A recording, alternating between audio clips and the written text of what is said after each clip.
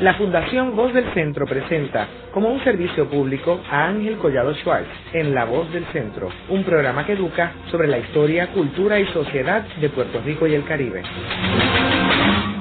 Saludos a todos. El programa de hoy está titulado El Secretario del Interior, Harold Ickes, administrador colonial. Hoy tenemos como nuestro invitado al doctor Jorge Rodríguez Beruf, quien es decano de la Facultad de Estudios Generales del recinto de Río Piedras de la Universidad de Puerto Rico.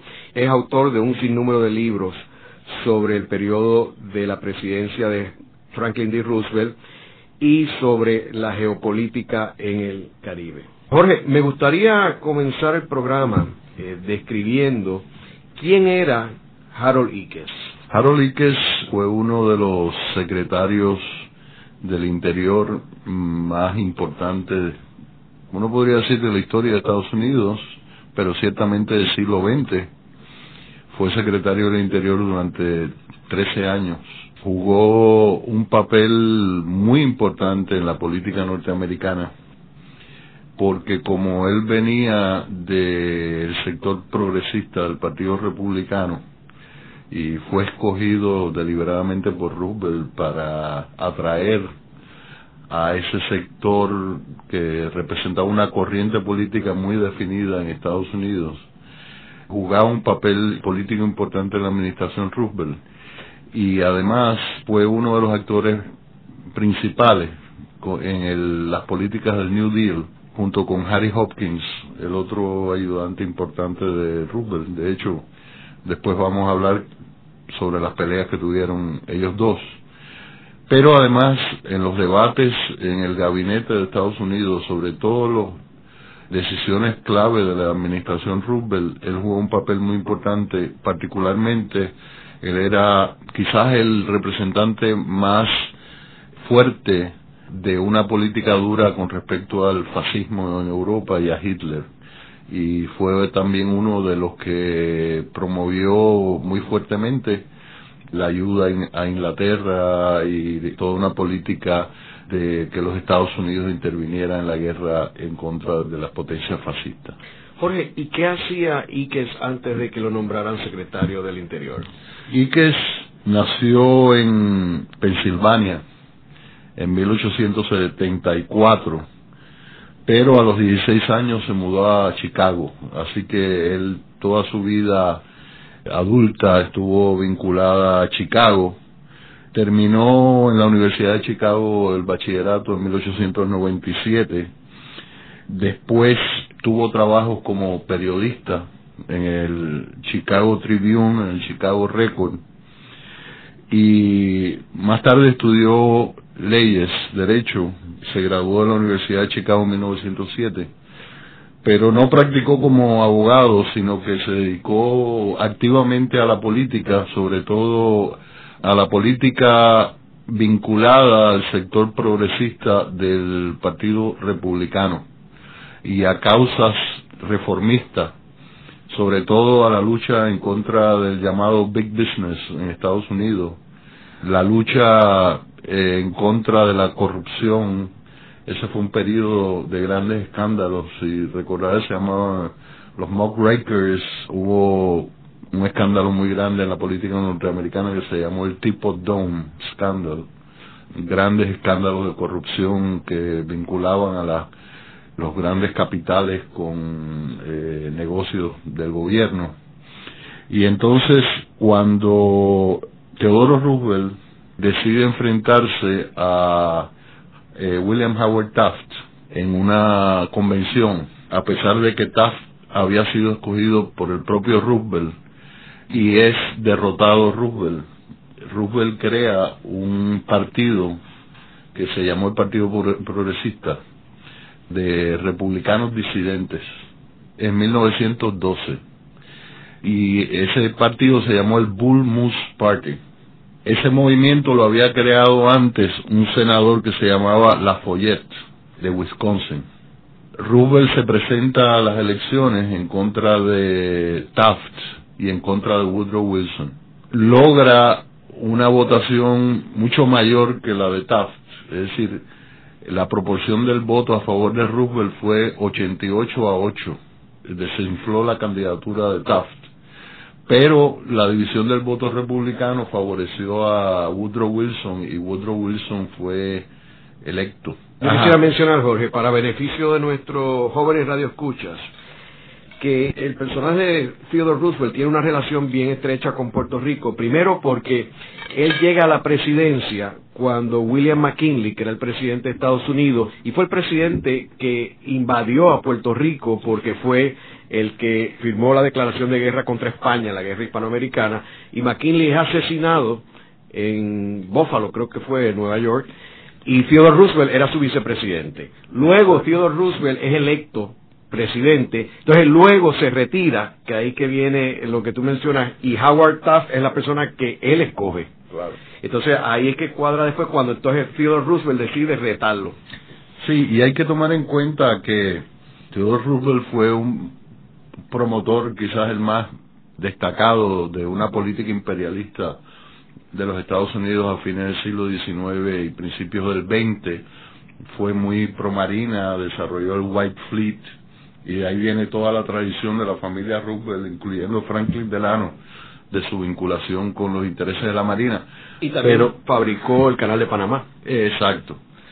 Pero la política interna, en el caso de Theodore Roosevelt, tenía un toque populista de controlar los grandes intereses económicos. Roosevelt fue un promovente de la conservación. De hecho, los parques nacionales se originaron con Roosevelt. El llamado Teddy Bear viene de Roosevelt, de Teodoro Roosevelt, porque se convirtió en un símbolo de proteger el ambiente, y también de la lucha anticorrupción. Así que Roosevelt se asoció a después que Taft, que representaba los grandes intereses económicos, una política muy conservadora, Theodore Roosevelt se mueve y se alía con el sector más reformista del Partido Republicano. Y entonces es en ese sector en que está ubicado Harold Ickes. Y ellos vuelven al Partido Republicano después porque Theodore Roosevelt logra imponer a un candidato más progresista, ¿verdad?, que es Charles Evans Hughes. Y en las próximas dos elecciones, después de la de 1912, pues estos sectores pro-Roosevelt, progresistas, regresan al Partido Republicano y se vinculan al Partido Republicano.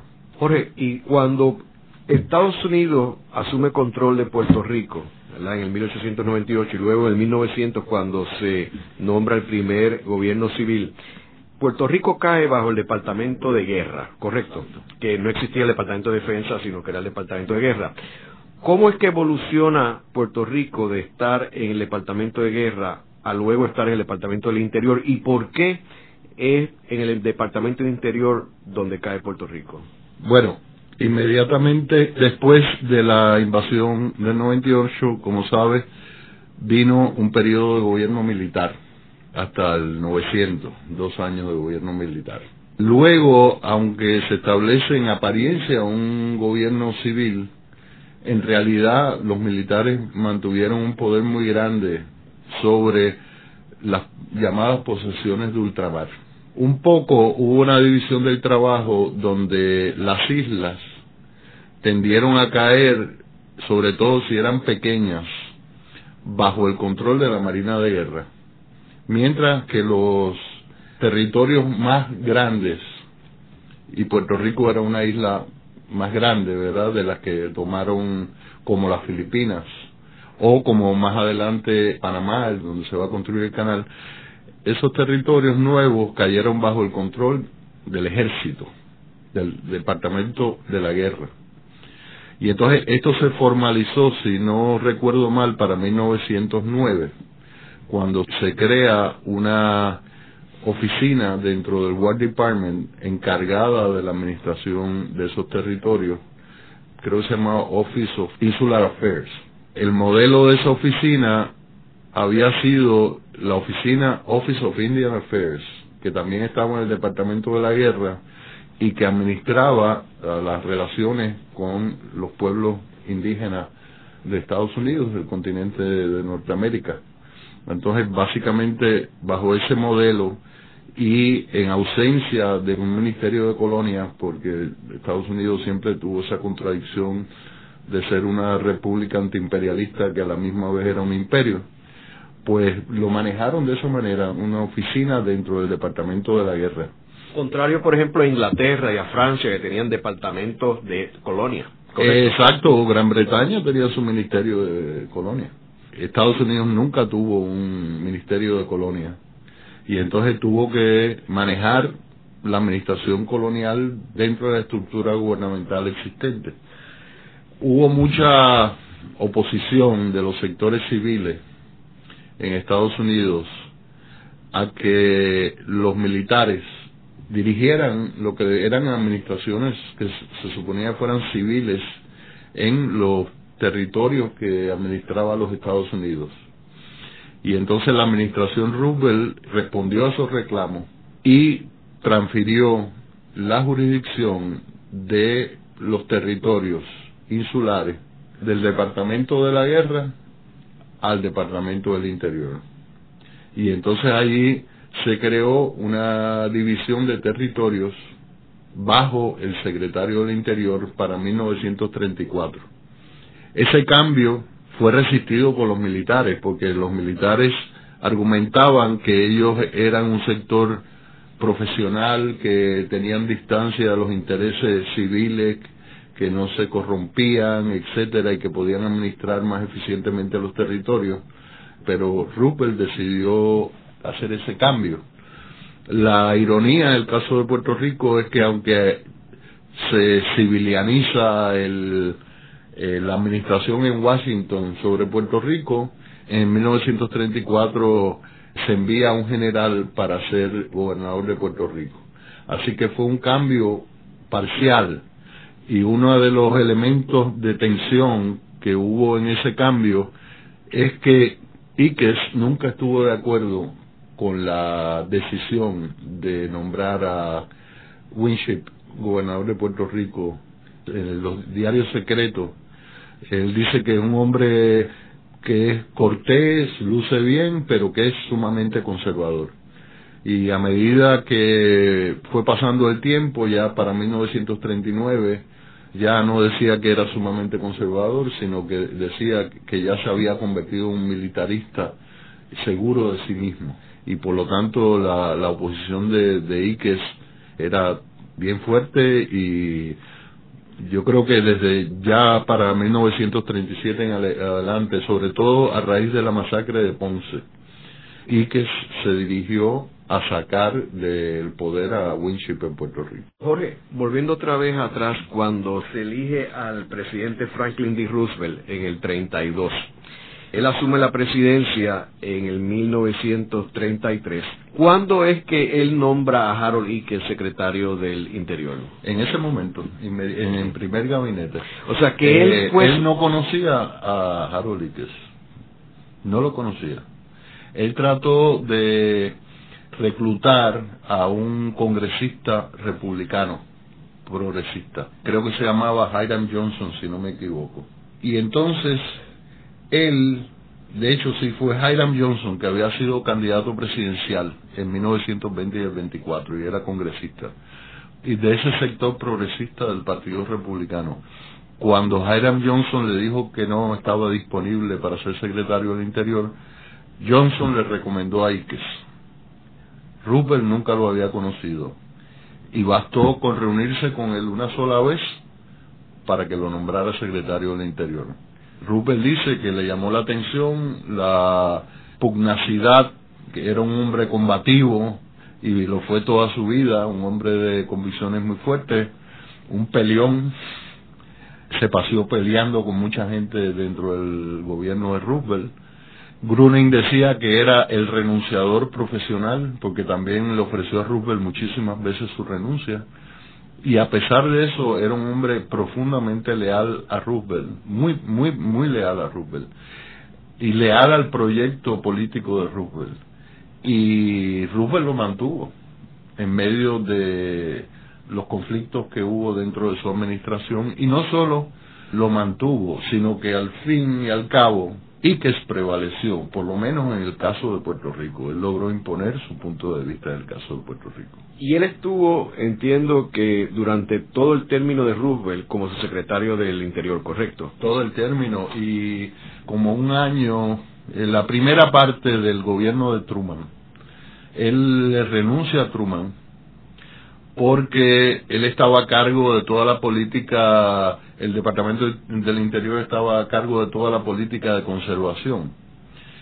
Y entonces una persona que había estado vinculada, de hecho creo que fue el secretario de la Marina de aquel tiempo, le dijo que si se suavizaba la regulación sobre los intereses petroleros para poder desarrollar nuevas explotaciones de petróleo en tierras que estaban bajo conservación, que el partido podía recibir $300,000 de donativos. Y ante esa oferta, él escribió una larga carta de renuncia diciendo de que era un fraude lo que estaba haciendo el Partido Demócrata y que él ya no quería estar asociado con esa administración. Y en este caso se lo aceptaron. ¿Ah? Sí, sí. Pero a él le llamaban Honest Harold, porque como él venía de esa tradición, de una posición muy crítica ante esos escándalos de corrupción que habían habido a principios del siglo, él siempre fue extremadamente exigente en la cuestión del manejo del dinero y de la corrección en el manejo de la cosa pública.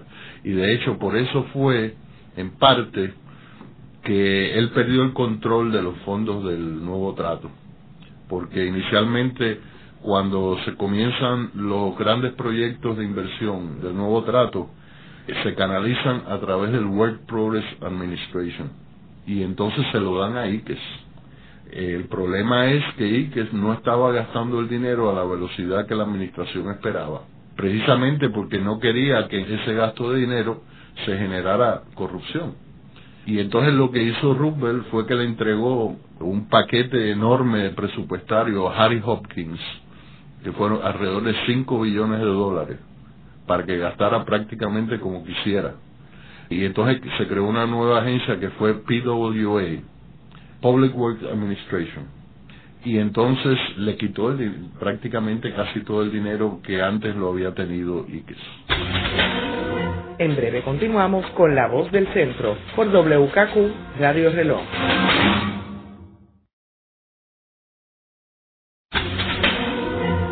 Están escuchando a Ángel Collado Schwartz en La Voz del Centro. Ahora pueden accesar a toda hora y desde cualquier lugar la colección completa de un centenar de programas transmitidos por La Voz del Centro mediante nuestra página cibernética www.vozdelcentro.org.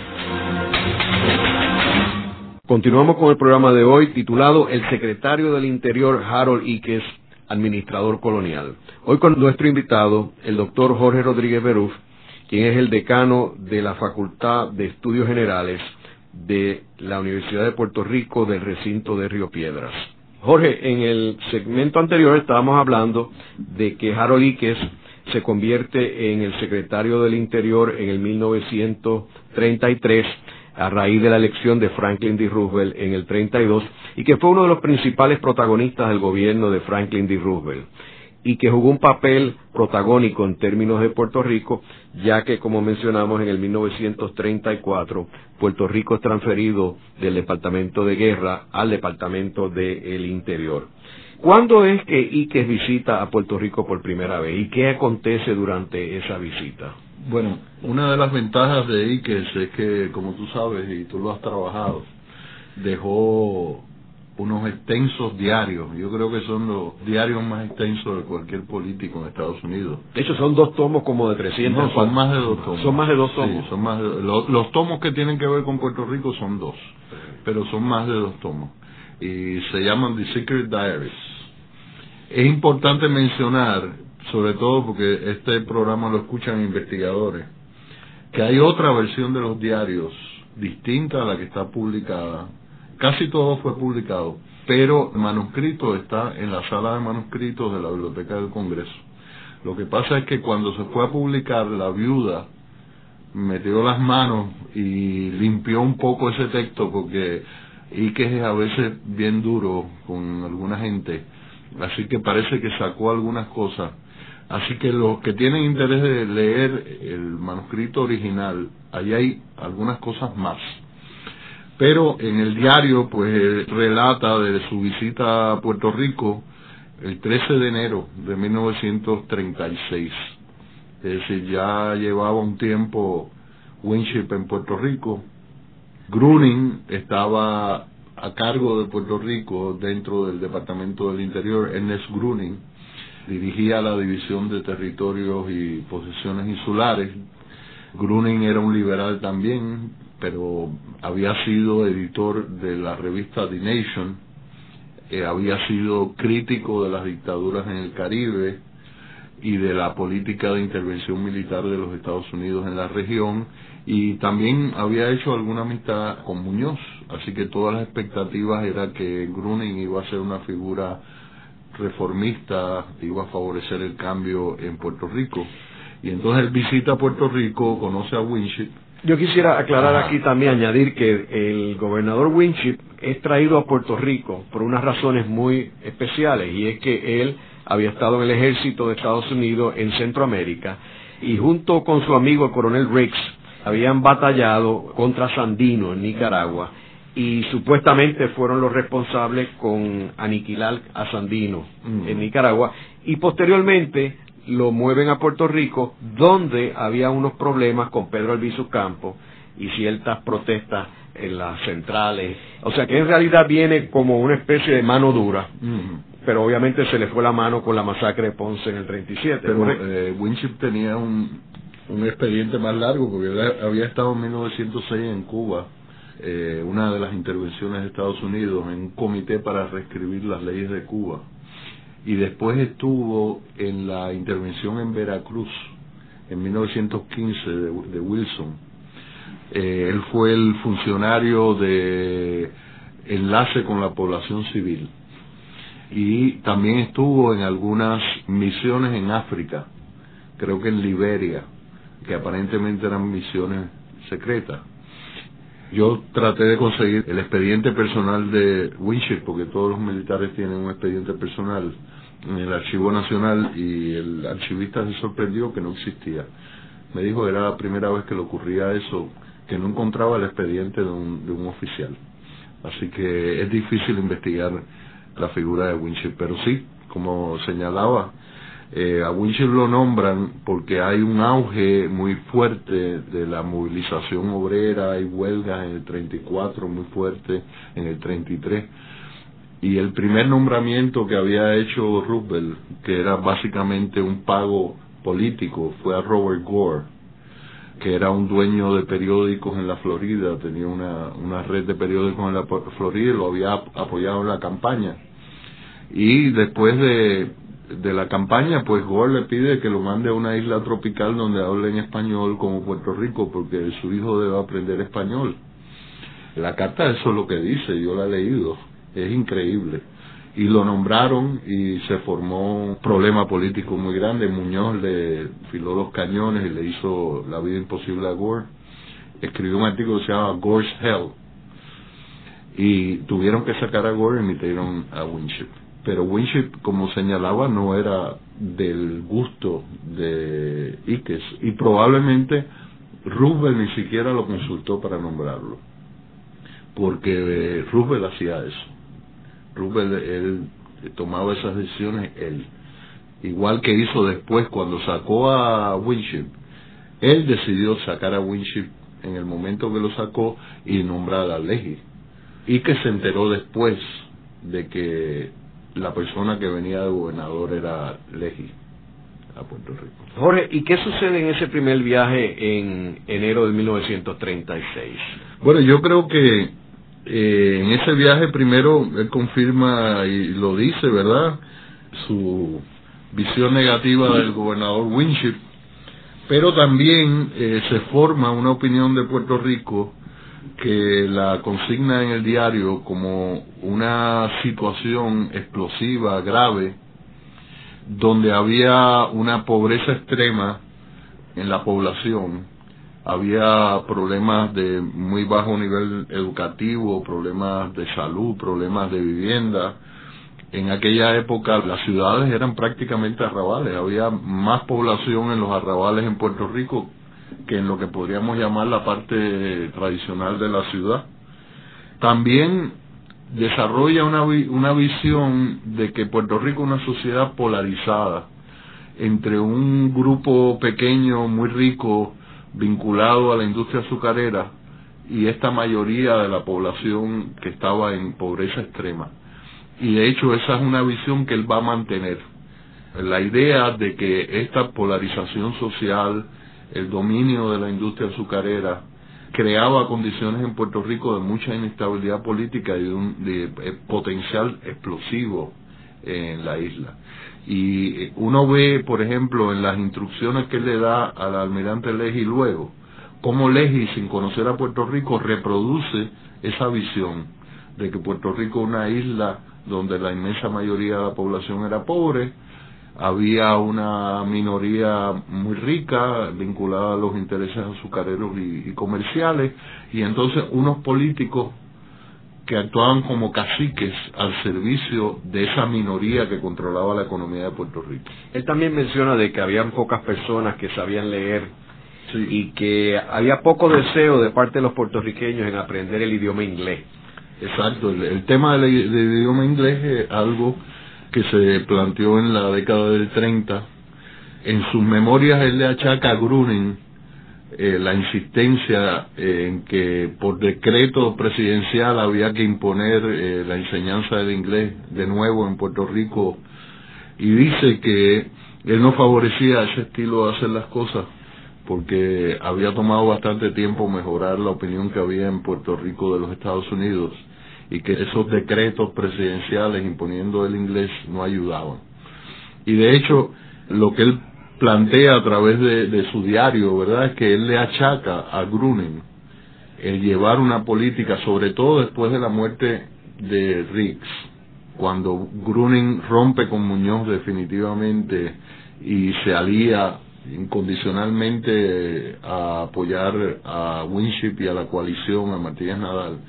Cuando se da ese alineamiento tan fuerte entre Gruning y lo que entendía Ickes era la derecha en Puerto Rico, pues él entiende que es esa política dura de Gruning de alianza con la coalición, de tomar partido por acciones de fuerza en Puerto Rico represivas en contra del nacionalismo, lo que está creando una situación de gran tensión y un peligro al poder de Estados Unidos en Puerto Rico. Es curioso también que en este viaje que él viene a Puerto Rico, él visita el Morro y el Yunque. Y en el Morro, ya él tiene la idea de que el Morro pase al Departamento del Interior, que de hecho al día de hoy todavía está bajo el Departamento del Interior. Y en el Yunque, él habla también de que debe de ser designado como parque nacional, que al día de hoy todavía es un parque nacional. Así que es curioso que esto data del 1936 y de Harold Ickes. Exactamente. Y los militares se opusieron porque querían seguir controlando el Morro. Hay otro incidente, Jorge, que me gustaría que comentara, que es una vez en el 1936. Más tarde de ese año, precisamente el año que él vino, más tarde ocurre la masacre, la llamada masacre de Río Piedras. En el entierro de las víctimas, Albizu llama a la guerra, y después los dos jóvenes nacionalistas asesinan a Francis Elisha Ickes, que era muy amigo no solo de Winship, había estado vinculado a Winship, sino a Millard Tydings, el presidente de la comisión que se ocupaba de los asuntos de Puerto Rico en el Congreso de Estados Unidos. Yo recuerdo, Jorge, que en esa misma línea, según los datos que aparecen en estos diarios secretos, a raíz del asesinato de este jefe de la policía, Ickes redacta la pieza legislativa para un plebiscito, y que utilizaron, según lo que aparece en el diario, al senador Millard Tydings, el que tú mencionas, como el frente para dicha decisión. Hay una parte que él dice: I told the president that we had drafted such a bill in my department and he authorized me to send it to Senator Tydings with the suggestion that he introduce it, although not as an administration bill. Okay. O sea que este doble juego también es interesante, ¿no? Hay que ver el otro texto, yo te lo estaba mencionando antes que comenzara el programa, que son las memorias de Ernest Gruning, Many Battles, porque allí Gruning describe cómo se trabajó el Bill Tidings de la independencia de Puerto Rico. Gruning dice que la escribió un abogado que se llama Frederick Bernays Wiener, dentro o para el Departamento del Interior, y Gruning jugó un papel bien importante en la formulación de esa ley, pero Ickes estuvo de acuerdo. Y cuando uno lee tanto a Gruning como a Ickes, se da cuenta que el propósito no era la independencia de Puerto Rico, porque a veces yo he escuchado de que el Bill Tidings muestra que en algún momento Estados Unidos estaba dispuesto a darle la independencia de Puerto Rico. El Bill Tidings estuvo diseñado como un gran susto para los puertorriqueños, para que vieran las consecuencias del reclamo de la independencia en términos de que no era viable económicamente y se dejaran de estar jugando con demandas a favor de la independencia. Y eso lo dice tanto Ickes como Gruning, que esperaban que esa ley tuviera un quieting effect, un efecto de acallar los reclamos que venían de Puerto Rico. Jorge, en los diarios secretos se menciona que en el 36 Ickes sometió su renuncia al presidente Roosevelt, en la cual no fue aceptada, y una de las razones que dio para la renuncia fue el nombramiento del doctor Gruning. ¿Por qué él tenía esta lucha y esta pelea, esta pugna con Gruning? Bueno, Ickes era bien celoso de su jurisdicción y creía que los que eran sus subordinados debían responder a él. En el 36 hubo dos conflictos fuertes. Uno, ya lo mencioné, que fue la pelea con Harry Hopkins, que él ofreció la renuncia, porque le dieron ese presupuesto gigante a Hopkins. Y lo otro fue porque Roosevelt, luego que recibe la propuesta para crear la PRA, que la preparan en el Departamento del Interior y la prepara Gruning, Roosevelt nombra a Gruning jefe de la PRA. La PRA era una super burocracia con un presupuesto enorme. Y entonces Gruning, a pesar de que era el subordinado de Ickes, al ser jefe de la PRA, eso le da un poder tremendo. Pero además de eso, Roosevelt le daba acceso directo a Gruning por encima de la cabeza de Ickes.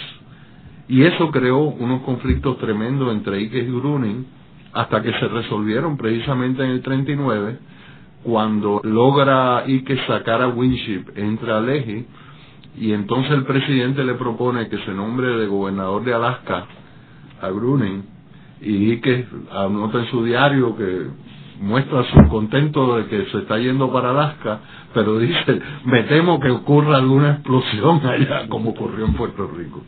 Así que Ickes logró sacar del medio tanto a Winship como a Gruning. Y es curioso que cuando nombra a Leahy tiene los dos sombreros, ¿correcto? Exacto, pero con él no tenía problema. Con él no tenía problema, porque no era su subordinado. El problema es que Gruning era su subordinado y además era un insubordinado.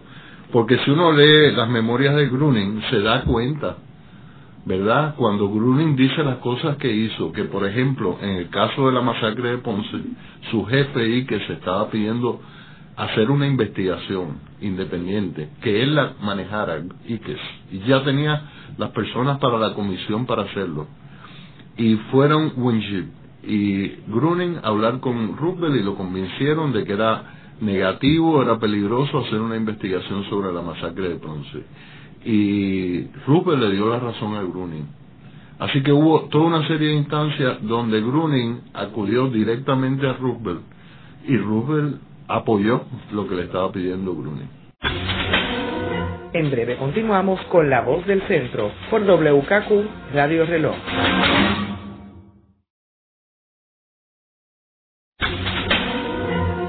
De regreso con Ángel Collado Schwartz en La Voz del Centro, presentado como un servicio público de la Fundación Voz del Centro.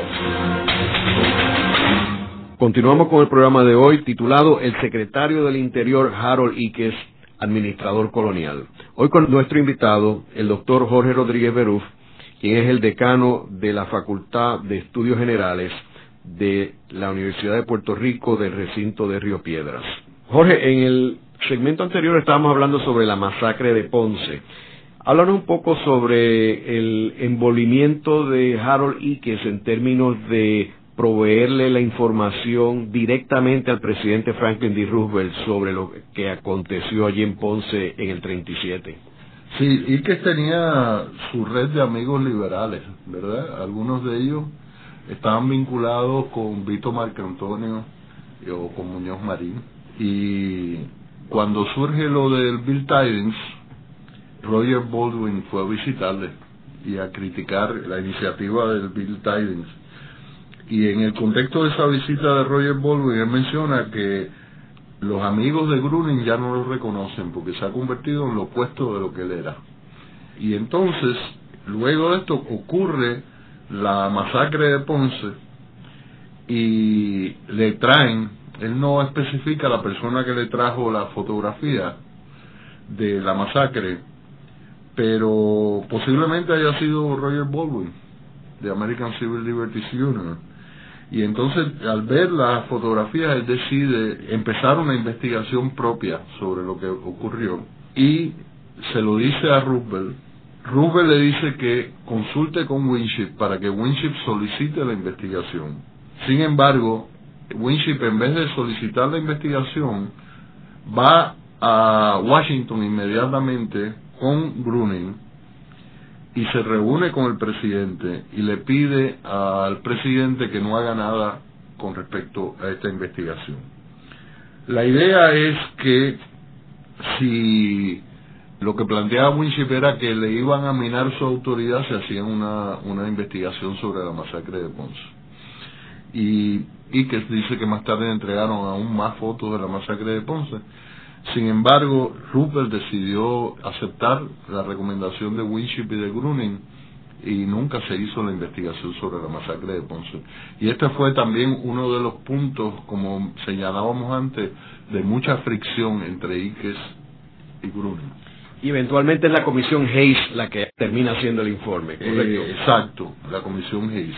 Pero iba a haber una investigación si Ickes hubiera logrado imponer su punto de vista. Hubiera habido una investigación oficial del gobierno de Estados Unidos sobre la masacre de Ponce, que posiblemente hubiera sido terrible para Winship.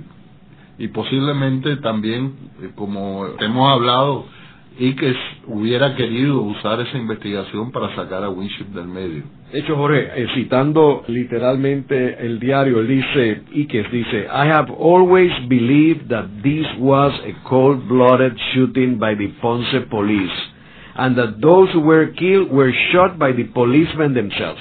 O sea, que él estaba bien claro de quién era el culpable. Y entonces dice, of course, Governor Winship and Gruning have been on the other side. Es decir, que es interesante, ¿verdad?, que el planteamiento que hace Ickes, que era un administrador colonial, ¿verdad?, como le llamaste a este programa, que su opinión era que ha sido un asesinato deliberado lo que había ocurrido en Ponce. Jorge, también es interesante los comentarios que hace Ickes sobre Rafael Martínez Nadal. Ajá. Y donde él dice que Rafael Martínez Nadal es el que manda en Puerto Rico, en términos local, y que tiene una relación con Winship bien extraña, que se aprueban los proyectos mutuamente. Eso es interesante. Ickes tiene una opinión negativa de todo el liderato coalicionista, pero tampoco tenía una opinión muy positiva de Muñoz, porque lo consideraba, de hecho, usa la palabra inestable, que no se podía confiar en él. Así que realmente el liderato puertorriqueño en general en su diario aparece en términos muy negativos, ¿verdad? Y con respecto a Winship, él lo que percibe es que en vez de ser un enviado del poder de Estados Unidos, se había tropicalizado y se había convertido como en una especie de dictador sureño caribeñizado, ¿verdad? Entonces, eso era una de las objeciones que tenía Ickes con Winship, de que en apariencia era el gobernador que representaba el poder de Washington, pero que en realidad quien negociaba con él y lograba las cosas y quien era el poder real en Puerto Rico era Rafael Martínez Nadal. Así que para quebrar el poder de Rafael Martínez Nadal, según Ickes, obviamente había que salir de Winship. Jorge, háblanos un poco sobre quién era Martínez Nadal y cuál era su posición en Puerto Rico. Bueno, Rafael Martínez Nadal era el principal líder de la coalición. La coalición estaba compuesta por el Partido Socialista y el Partido Unión Republicana. Los dos líderes más importantes eran Santiago Iglesias Pantín, que era comisionado residente, y Rafael Martínez Nadal, que era el presidente del Senado.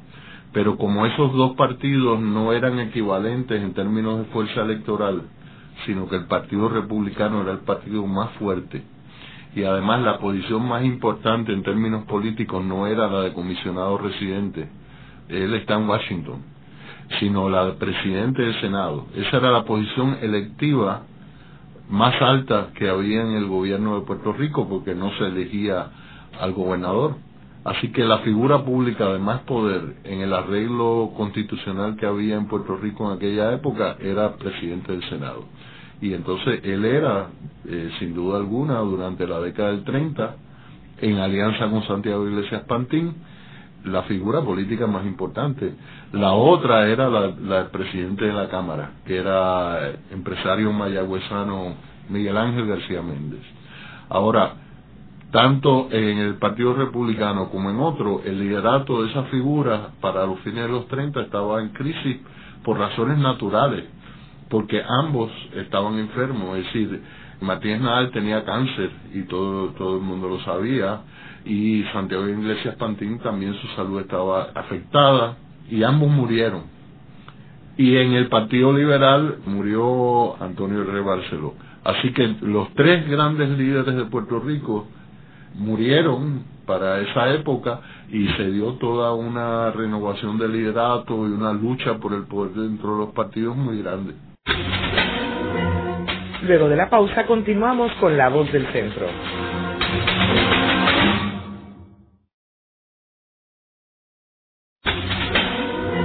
Continuamos con la parte final de La Voz del Centro con Ángel Collado Schwartz. Pueden enviarnos sus comentarios o sugerencias a través de nuestra página cibernética en www.vozdelcentro.org.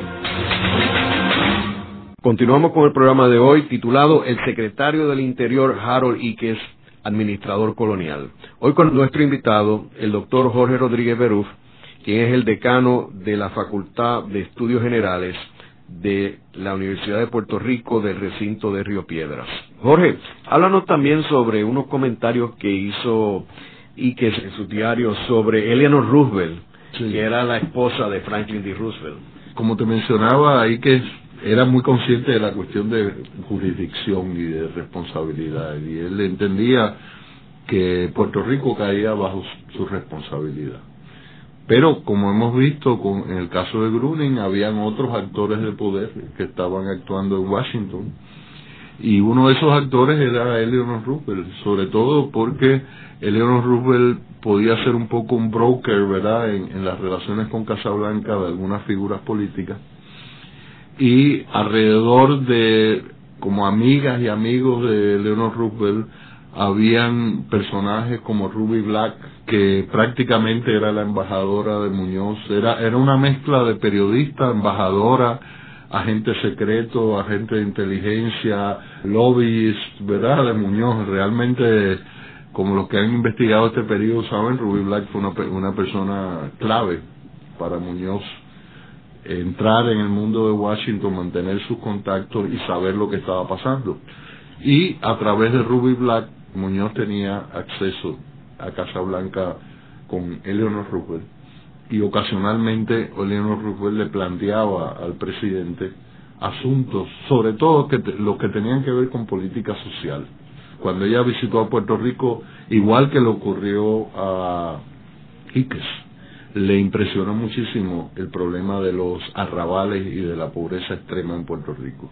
Así que Eleanor Roosevelt intervino en la política puertorriqueña planteándole al presidente este tipo de situación en Puerto Rico. Y es interesante que cuando Roosevelt le da las instrucciones al almirante Leahy, una de las cosas que le plantea es la cuestión de los arrabales y de la pobreza en Puerto Rico, de la salud, del agua, de la calidad del agua, etcétera. Ahora, él hace unos comentarios sobre la señora Roosevelt, que dice, I wish that Mrs. Roosevelt would stick to her knitting and keep out of the affairs connected with my department. Exacto, porque ella le estaba dando entrada a la Casa Blanca actores que en esas coyunturas estaban excluidos, sobre todo Muñoz, porque debemos acordar que Muñoz eventualmente se reconcilia con Ickes y logra convertirse en un interlocutor aceptable, pero hubo un periodo en que él estuvo vetado en los círculos del Departamento del Interior.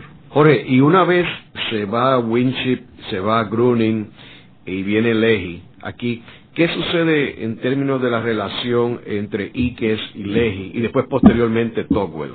Bueno, cuando Gruning lo envían a Alaska, la persona que Ickes y que el presidente querían para sustituir a Gruning, acuérdese que Tocqueville había sido amigo del presidente, asesor del presidente, era una de esas personas con quien el presidente se sentaba a conversar, a intercambiar ideas. Pues trataron de ofrecerle el puesto a Tocqueville, pero Tocqueville estaba trabajando en Nueva York en la oficina de planificación y se planteó un problema, quería más dinero, el salario no era suficiente para irse y se quedó esa posibilidad en el aire. Nombraron a Rupert Emerson, que era un intelectual experto en América Latina y el que entonces va a estar bregando con Puerto Rico inmediatamente después de la salida de Rupert Emerson. Y lo que hace Ickes es que después que gana Muñoz en el 40 y ya antes de la victoria del Partido Popular, estaba planteado el tema de los 500 acres, de cómo se iba a implantar los 500 acres, la ley de los 500 acres después de la decisión del Tribunal Supremo. Entonces, Ickes le pide a Tocqueville que venga a Puerto Rico y haga un estudio de una comisión para que le recomiende cómo se va a implantar la ley de los 500 acres. Y entonces, en el 1941, viene Tocqueville a Puerto Rico, hace ese trabajo que era clave en cuanto a las relaciones con el Partido Popular, todo el tema de la ley de tierras, etcétera, etcétera, etcétera. Y ahí aparentemente hay un acercamiento también de Jaime Benítez y de Muñoz, que querían que Tocqueville considerara venir de gobernador. Y para hacerle la cosa más atractiva, también que viniera de rector de la Universidad de Puerto Rico. Y entonces ahí Tocqueville se interesa en la posibilidad de ser gobernador y empieza a gestionar el cargo hasta que en efecto lo nombran gobernador. Y como sabemos, pues también trataron de nombrarlo rector y eso creó un tremendo conflicto en la Universidad de Puerto Rico. ¿Y cuál era la relación de Ickes con Leahy, particularmente viniendo Leahy a fortalecer a Puerto Rico para la Segunda Guerra Mundial?